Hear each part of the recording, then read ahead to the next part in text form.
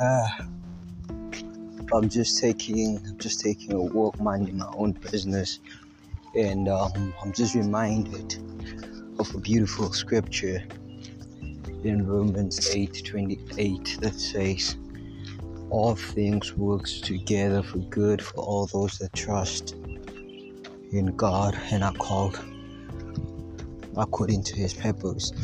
Now, looking at it, I realized that a lot of people find themselves going through problems, find themselves going through fires and hailstorms of life, and many Christians, if not careful, end up losing hope right there and then.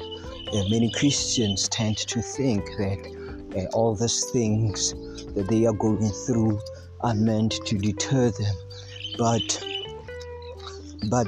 they're not. As the scripture clearly says that all things works together for good. So long that you know you're a Christian and you're walking in your purpose, you need to keep your head held high. You need to keep your head high, knowing that everything that is happening, whether it is a tragic loss or whatsoever that's going on in your life, it's working out to your good. It's working out to your good. We should then understand that once we become believers, and once we become believers in Christ Jesus, we are way above and beyond reproach. We cannot be defeated. We cannot be defeated so long that we are working on we are in the purpose of God.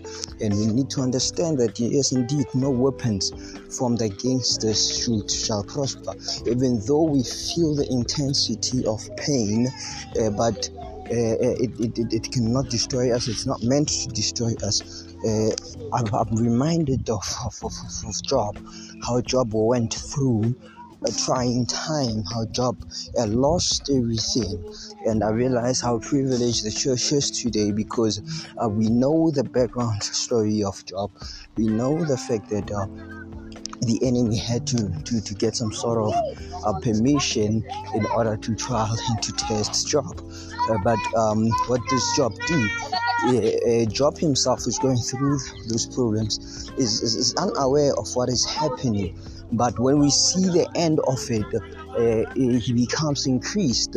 We begin to realize that that has not destroyed Job. That does not destroy Job, but rather it leaves him better than he was before. There are a number of people that I can reference this in scripture, and notice that they went through problems, where the Apostle Paul says that there was a time where they were shipwrecked, and throughout they were scattered all over by the winds and the waves. The prevailing forces were just of the ocean was just throwing them around. But he said something very vital, very important that we need to lay hold on, we need to grasp. He said that though we are shipwrecked, but we are not perplexed. I do not know what you might be going through. Probably you might have be going through trying to recover from a loss of a parent, a loss of a loved one, a brother, a sister, a daughter, a son, or a loss of even a friend.